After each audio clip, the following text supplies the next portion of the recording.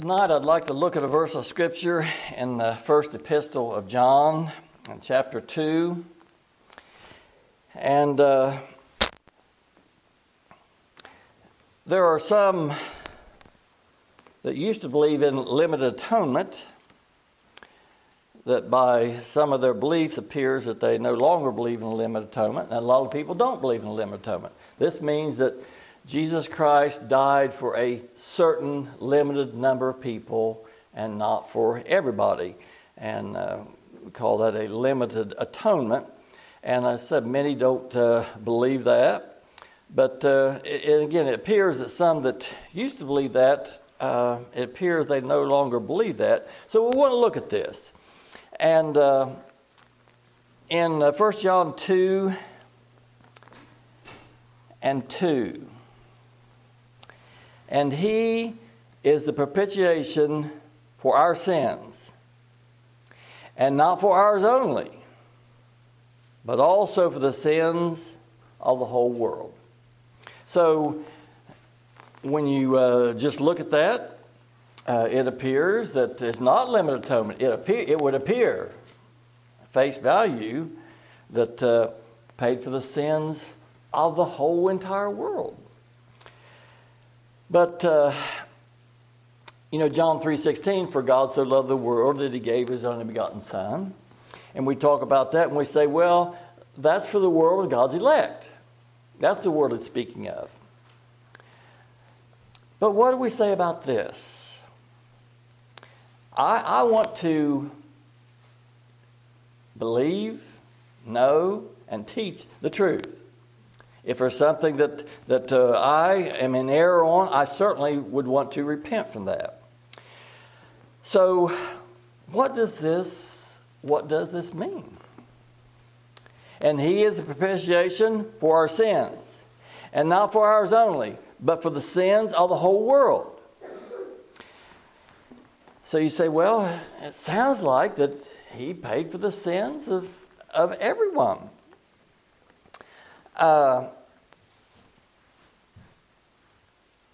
And if that were true, limited atonement would not be true. But what is true? We want to be in the truth. We don't want to hold to something just because that's what we believe or what we have believed. So we want to know what the truth is. We want to understand it. We want it to make sense to us that we understand this.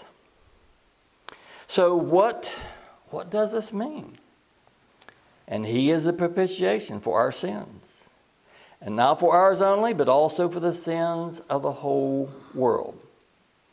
So the word propitiation means atonement. So is Jesus Christ atonement for every person that ever has been on the face of the earth?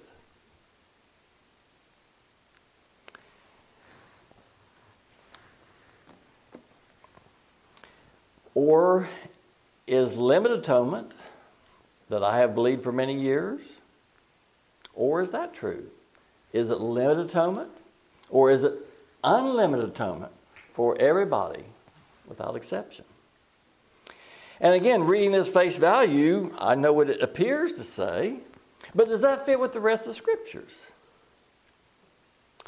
So I want to read some Scriptures and ask some questions. Gospel of John, chapter 6, a familiar scripture that I love and I talk about frequently.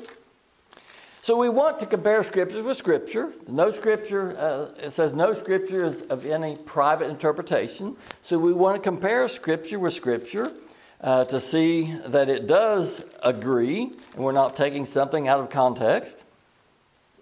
So John chapter 6 and verse 37, a very familiar, very comforting scripture. Jesus says, and all that the Father giveth me shall come to me, and him that cometh to me I will in no wise cast out. For I came down from heaven not to do mine own will, but the will of him that sent me. And I love that verse 39 is there, because if verse 39 wasn't there, we'd say, well, in verse 38, I came down from heaven not to do mine own will, but the will of him that sent me. Would say, well, exactly what was the will of him that sent me? Boy, this tells us, doesn't it? And this is the Father's will, who has sent me, that of all that he hath given me, I should lose nothing. So, we see here that he said, I won't lose anything that the Father gave me. And this is the Father's will. The Father sent him, and he said, I come to do the will of the Father, and this is the will of the Father, that everyone he has given me, I will lose nothing. Is this true? Well, I guess first I should say, is our text true? Not for our sins, but for the sins of the whole world. Well, of course that's true. But is this true? So, we might ask another question here. Are some going to be lost? Is there a lake of fire? And that's where some of this is coming in. Some people no longer believe there is a lake of fire. A big discussion on what they believe on that. But anyway, some believe there's not a lake of fire. So, but I think most believe that, yes, there is a lake of fire, and people will be there along with Satan and the false prophet, and etc. So if there's going to be some individuals there, and Jesus said, I come to do the Father's will, all that he give me, I should lose nothing, then did Jesus fail? If he is atonement for every human being that ever was and will be on the face of the earth, and there's going to be some in the lake of fire, then did he fail? And we know the answer to that. Our Lord has never failed. Our Heavenly Father will never fail. So we know that's true. He never failed. In John, we won't go there, but John chapter 17, what we call one of the Lord's prayers, very comforting. But in there, he says, he's talking about the ones that the Father gave him. And he says, I pray for them. And he says, I don't pray for the world. That's Jesus Christ, the Son of God, makes a statement that says, I don't pray for the world. Then is he disobedient from the Father? He says, I come to do the Father's will. But yet makes a very statement, I don't pray for the world. I pray for the ones that the Father gave me, but I don't pray for the world. So surely we don't say that Jesus Christ is disobedient, but he doesn't pray for the world. We won't go there either, but Matthew chapter 13, we've studied that a lot. But the Lord is teaching, and his disciple says, Lord, how can you speak in parables? And they could see that some of these Jews and people was not understanding what he was saying. They understood, but they said, Lord, I could just hear Peter, Lord, why don't you spit it out plainly? Why do you speak in parables? And his answer is difficult for some to believe. The answer was, and I'll not quote it exactly, of course, but he said, blessed are your ears and your eyes, because you hear and you see. But in them, in seeing they don't see, in hearing they don't hear. And he said, I speak in parables, so because I don't want them to see, I don't want them to hear, I don't want them to be converted. I don't want to heal them. Again, that's Jesus Christ. Is he a disobedient son, or is he still in agreement with the Father? You know, we read, I and the Father are one. They're one in agreement. So, for him to say, I speak in parables so that these will not hear, will not see, will not understand, will not be converted, and I won't hear them or heal them. Has to be the Father's will too. He wasn't disobedient to Terry.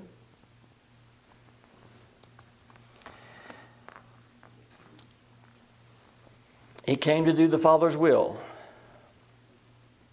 And the Father's will, all that the Father gave him, he'll lose nothing. But yet he prayed not for the whole world. Was he disobedient? And the answer has to be no. We know he wasn't disobedient. He spoke in parables so some would not hear, some would not be healed. So then our text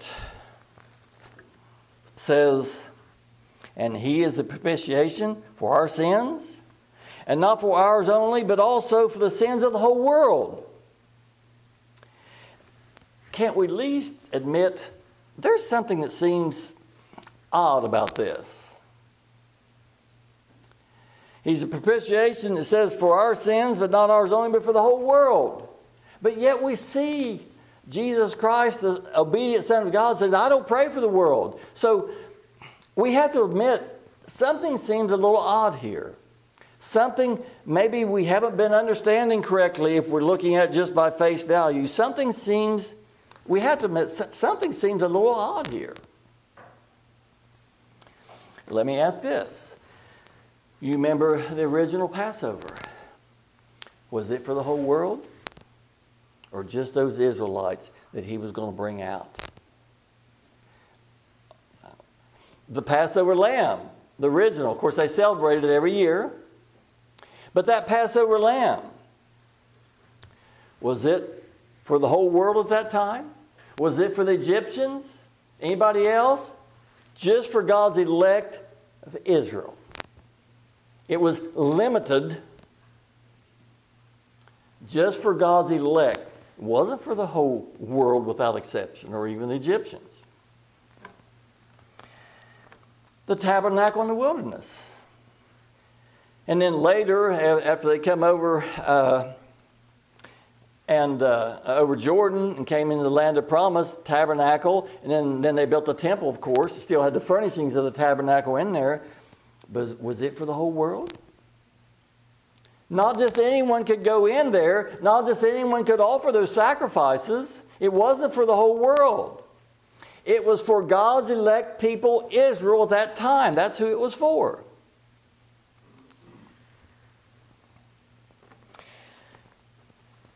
The Pharisees, one time, they were discussing, and these were unbelieving Pharisees, and they said, we've got to do something. Said regarding Jesus, said the whole world's following him. We've got to do something.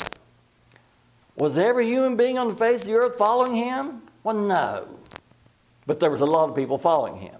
So, as we look at that word, world, let's see if we can understand what it means. So, it means orderly arrangement. That's what it means. So you can see it could be used in a number of different instances. We could say there's an insect world. Orderly arrangement. There's a microscopic world. Sometimes I'm fascinated when we see some of those things like that. There's a racing world. There's a fishing world. There's a golfing world. There's a world of Satan's followers. There is a world of God's elect. Orderly arrangement. So don't put more in it than what it is. It doesn't have to mean every human being on the face of the earth. Orderly arrangement. So we can have different worlds, and we do. So we read there in John 6 that all that the Father gave the Son, he would lose nothing. We know there's some going to be, I don't know if it's correct terminology, some lost. Well, we know there's some going to be in the lake of fire. We know that. So, if Jesus said, all that the Father gave me, gave me, I'll lose nothing. And I suppose there's two possibilities there. Either Jesus failed, or the Father didn't give him everyone without exception. That's the two possibilities. What do you think it is? Jesus didn't fail. So our Father in his infinite wisdom didn't give him everyone. And then could we say this? The ones that the Father did give the Son, could we say that is an orderly arrangement? That is a world? The ones the Father gave the Son, that is a world. And the word fits fine there. That's an orderly arrangement. That's a particular world. So we can have the world of Satan's followers. We can have the world of God's elect.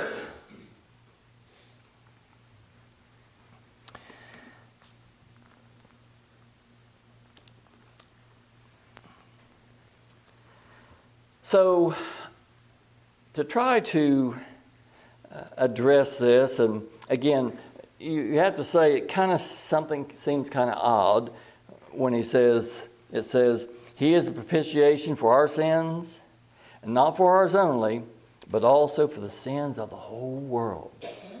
But yet we've seen scriptures, He doesn't pray for the whole world.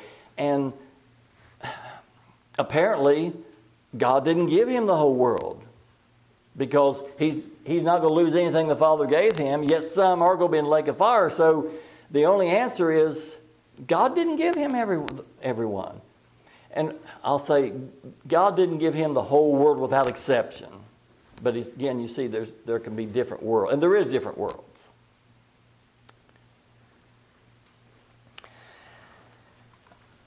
If you would ask the first believing Jews, now we know some of them didn't believe, and some of them still don't. But the first believing Jews, as Jesus Christ came and the gospel was being taught, the first believing Jews.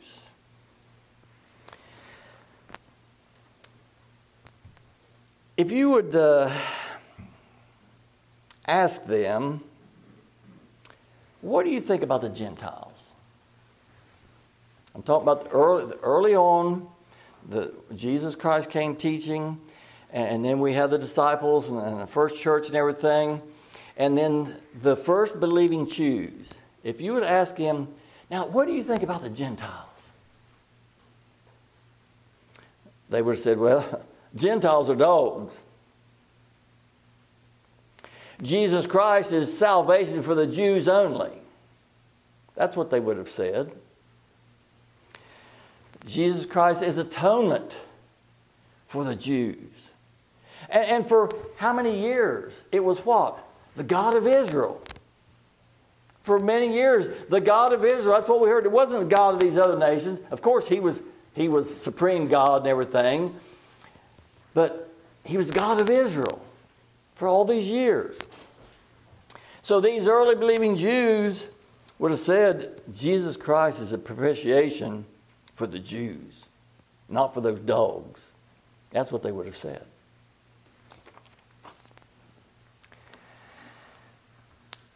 We won't go there, I don't think. In Galatians, it's recorded. Actually, I don't think it is Galatians. Well, maybe it is. But anyway, yes, in Galatians.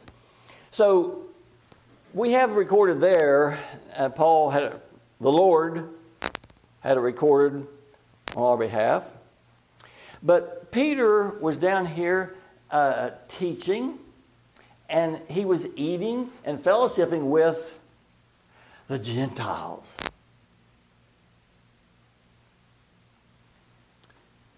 That was, just a few years ago, dogs.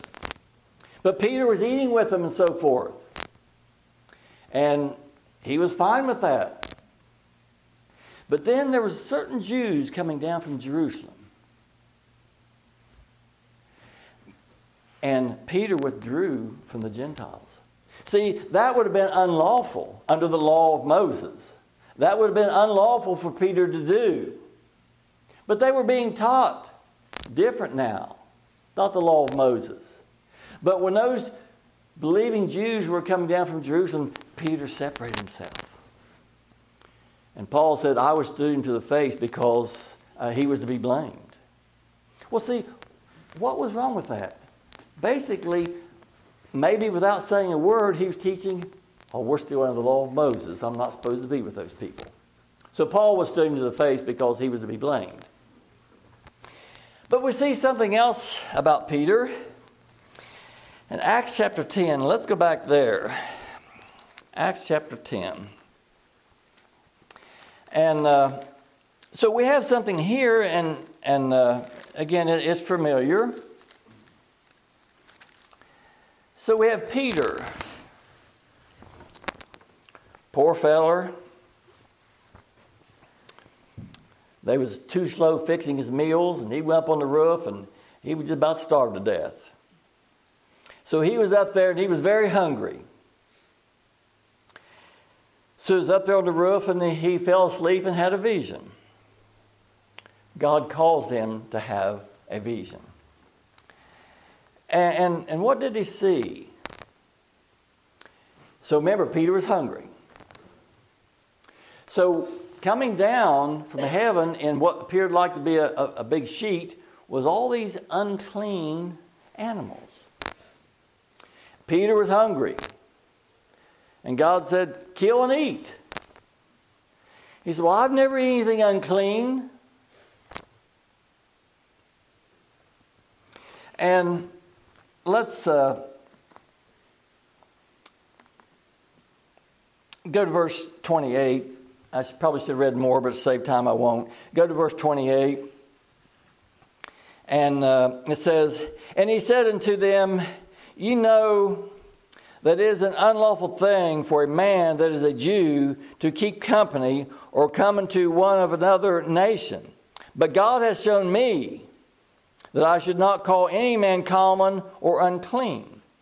So God, by this parable, or well, this vision, he calls him see that no, it's not unclean.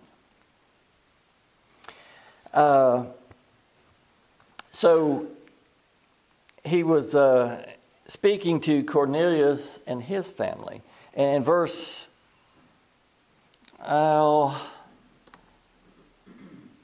let's go all the way over to verse 44. But again, see, Peter had believed that the Gentiles were dogs, were unclean. So by this vision, God calls him to see that it wasn't that wasn't the case. So verse 44, while Peter, and this was, he was speaking to these Gentiles. And I should have read more of this, but he was speaking to these Gentiles. Cornelius and his family came there. And so he had been preaching to these Gentiles then. And we'll pick it up in verse 44. While Peter yet spoke the words, he had been preaching to them, speaking the words, the Holy Spirit fell on all them who heard the word. These were Gentiles, I remind you. Formerly dogs, unclean. But as Peter woke up from this vision, who was at the door? But Cornelius had sent for him, Gentiles. So while Peter yet spoke these words, while he had been preaching to them, the Holy Spirit fell on all them who heard the word. And they are the circumcision. This would have been the Jews, Israelites. And they of the circumcision who believed were astonished. As many as came with Peter, because on the Gentiles also was poured out the gift of the Holy Spirit. Wait a minute, these were dogs. And they were amazed.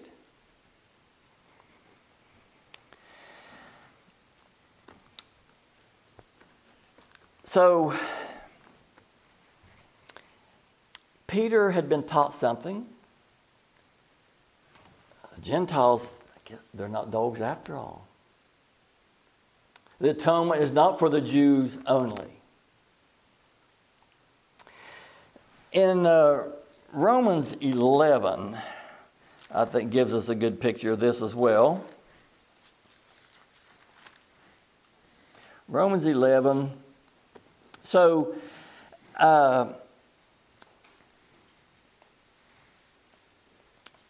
verse 11. I say then, have they stumbled? And this was the Jews. Have the Jews stumbled? I say then, have they stumbled that they should fall? Is that the reason they stumbled, just so they would fall? Is that it? God forbid. It wasn't just so they would fall. Have they stumbled? Have the Jews stumbled that they should fall? God forbid. But rather through their fall, salvation has come unto the Gentiles to provoke them to jealousy. So, through their stumbling or falling of the Jews, salvation has come to the Gentiles. And I think that was one of the things we discussed downstairs on Wednesday night a little bit. Is God going to take Israel back?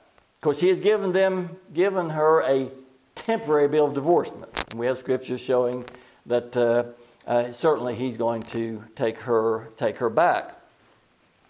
And then in verse 12. Now if the fall of them be the riches of the world, and the diminishing of them the riches of the Gentiles, how much more their fullness? So we had Jews and Gentiles, or Jews and the world.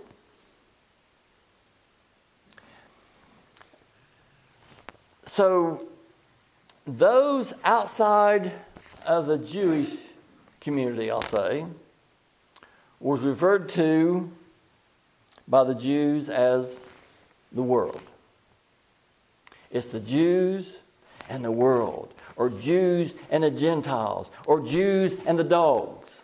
That's how they looked at it.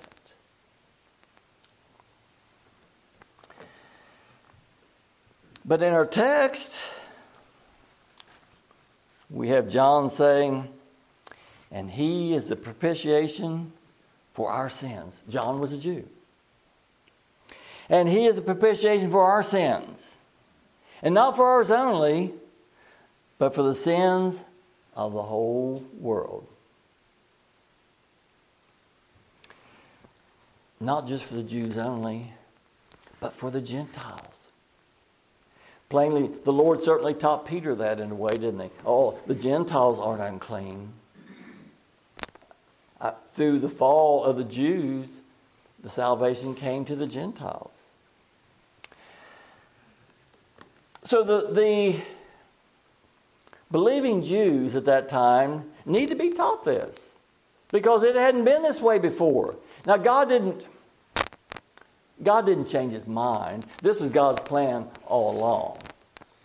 But there was a change in direction here, or there was a change, but God didn't change His mind. This is God's plan all along. So there was a change as we would look at it, but it was God's planned change.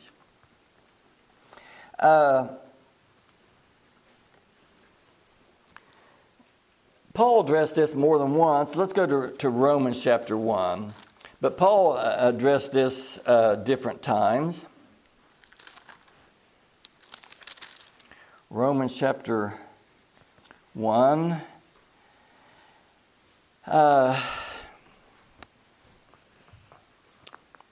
Romans 1 and verse 14. I'm a debtor, both to the Greeks and to the barbarians, both to the wise, to the unwise, and to the unwise. So as much as in me is, I am ready to preach the gospel to you that are at Rome also. For I am not ashamed of the gospel of Christ. For it is the power of God unto salvation to everyone that believeth, to the Jew first, and also to the Greek or the Gentiles. So he says, I'm not ashamed of the gospel of Christ. And maybe I'll put a little side note in here. It says, for it is the power of God to salvation. Now let me state this. The words that I speak to you, or the words written on this page, I mean this ink and this paper, and the words coming out of my mouth, that doesn't save anybody. But what the Scripture talks about, and talking about Jesus Christ, talking about the plan of the Father and Jesus Christ. So that's what the gospel is. The gospel is not just what I'm speaking. It's so the words I'm speaking doesn't save anybody. But the gospel, what is the gospel? It's about Jesus Christ. That's salvation, Jesus Christ. And that's what the gospel is. It's not me speaking it or these words. It's Jesus Christ. He is our salvation. That's what the gospel is, Jesus Christ. We can say death, burial, and resurrection. Of course, it goes beyond that, but we can say that. But that's salvation, not the me just speaking things and you have to hear that. Jesus Christ and God's carrying out God's plan of salvation. That's the salvation. Power of God to salvation. And it says, I'm going to read that again. For I am not ashamed of the gospel of Christ, for it is the power of God to salvation to everyone that believeth. And who's going to believe? All that was ordained to eternal life believed. To the Jew first, and also to the Greek, or also to the Gentiles. So, once again, our text said, and he is a propitiation for our sins. We have a Jew stating that, Israelite, John. And he is a propitiation for our sins. And not for ours only, but also for the sins of the whole world. Also for the Greek, also for the Gentiles, also for them that we previously called dogs. So, who or what was atonement for sin? Because that's what he's a propitiation. He's atonement. Who or what was atonement for sin in the period of the Mosaic Law? What was atonement for sin then? He told them to give a half shekel of silver. Everyone's 20 years and older. As atonement for your sin. Was that half shekel silver? Did they buy their salvation? Was that atonement? Was that remission of sins? No, all that was the picture of Jesus Christ. So even through the Mosaic era, Jesus Christ is always the only atonement for sins. And the sacrifices, the blood sacrifices, all that along with that half shekel silver was all just pointing to Jesus Christ. He's always been the propitiation of sins. It's never been silver. It's never been the blood of bulls and goats. It's always been Jesus Christ. In the time of Abraham, what was the propitiation? What was atonement for sins? Jesus Christ. In the time of Noah, what was atonement for sins? Jesus Christ. In Adam's time, what was the atonement for sins? Jesus Christ. He's always been and the only atonement for sins. So Jesus Christ is atonement for the Jews, but not the Jews only. He's atonement for Adam. He's atonement for Noah, for Abraham, for Gentiles, even those half-breeds in Samaria. as they were called. He's atonement for them. And He's your atonement. Nothing else can pay as atonement for your sins. So, when we read this in our lesson, and He is the propitiation for our sins, this Jew says. And not for ours only, but also for the sins of the whole world.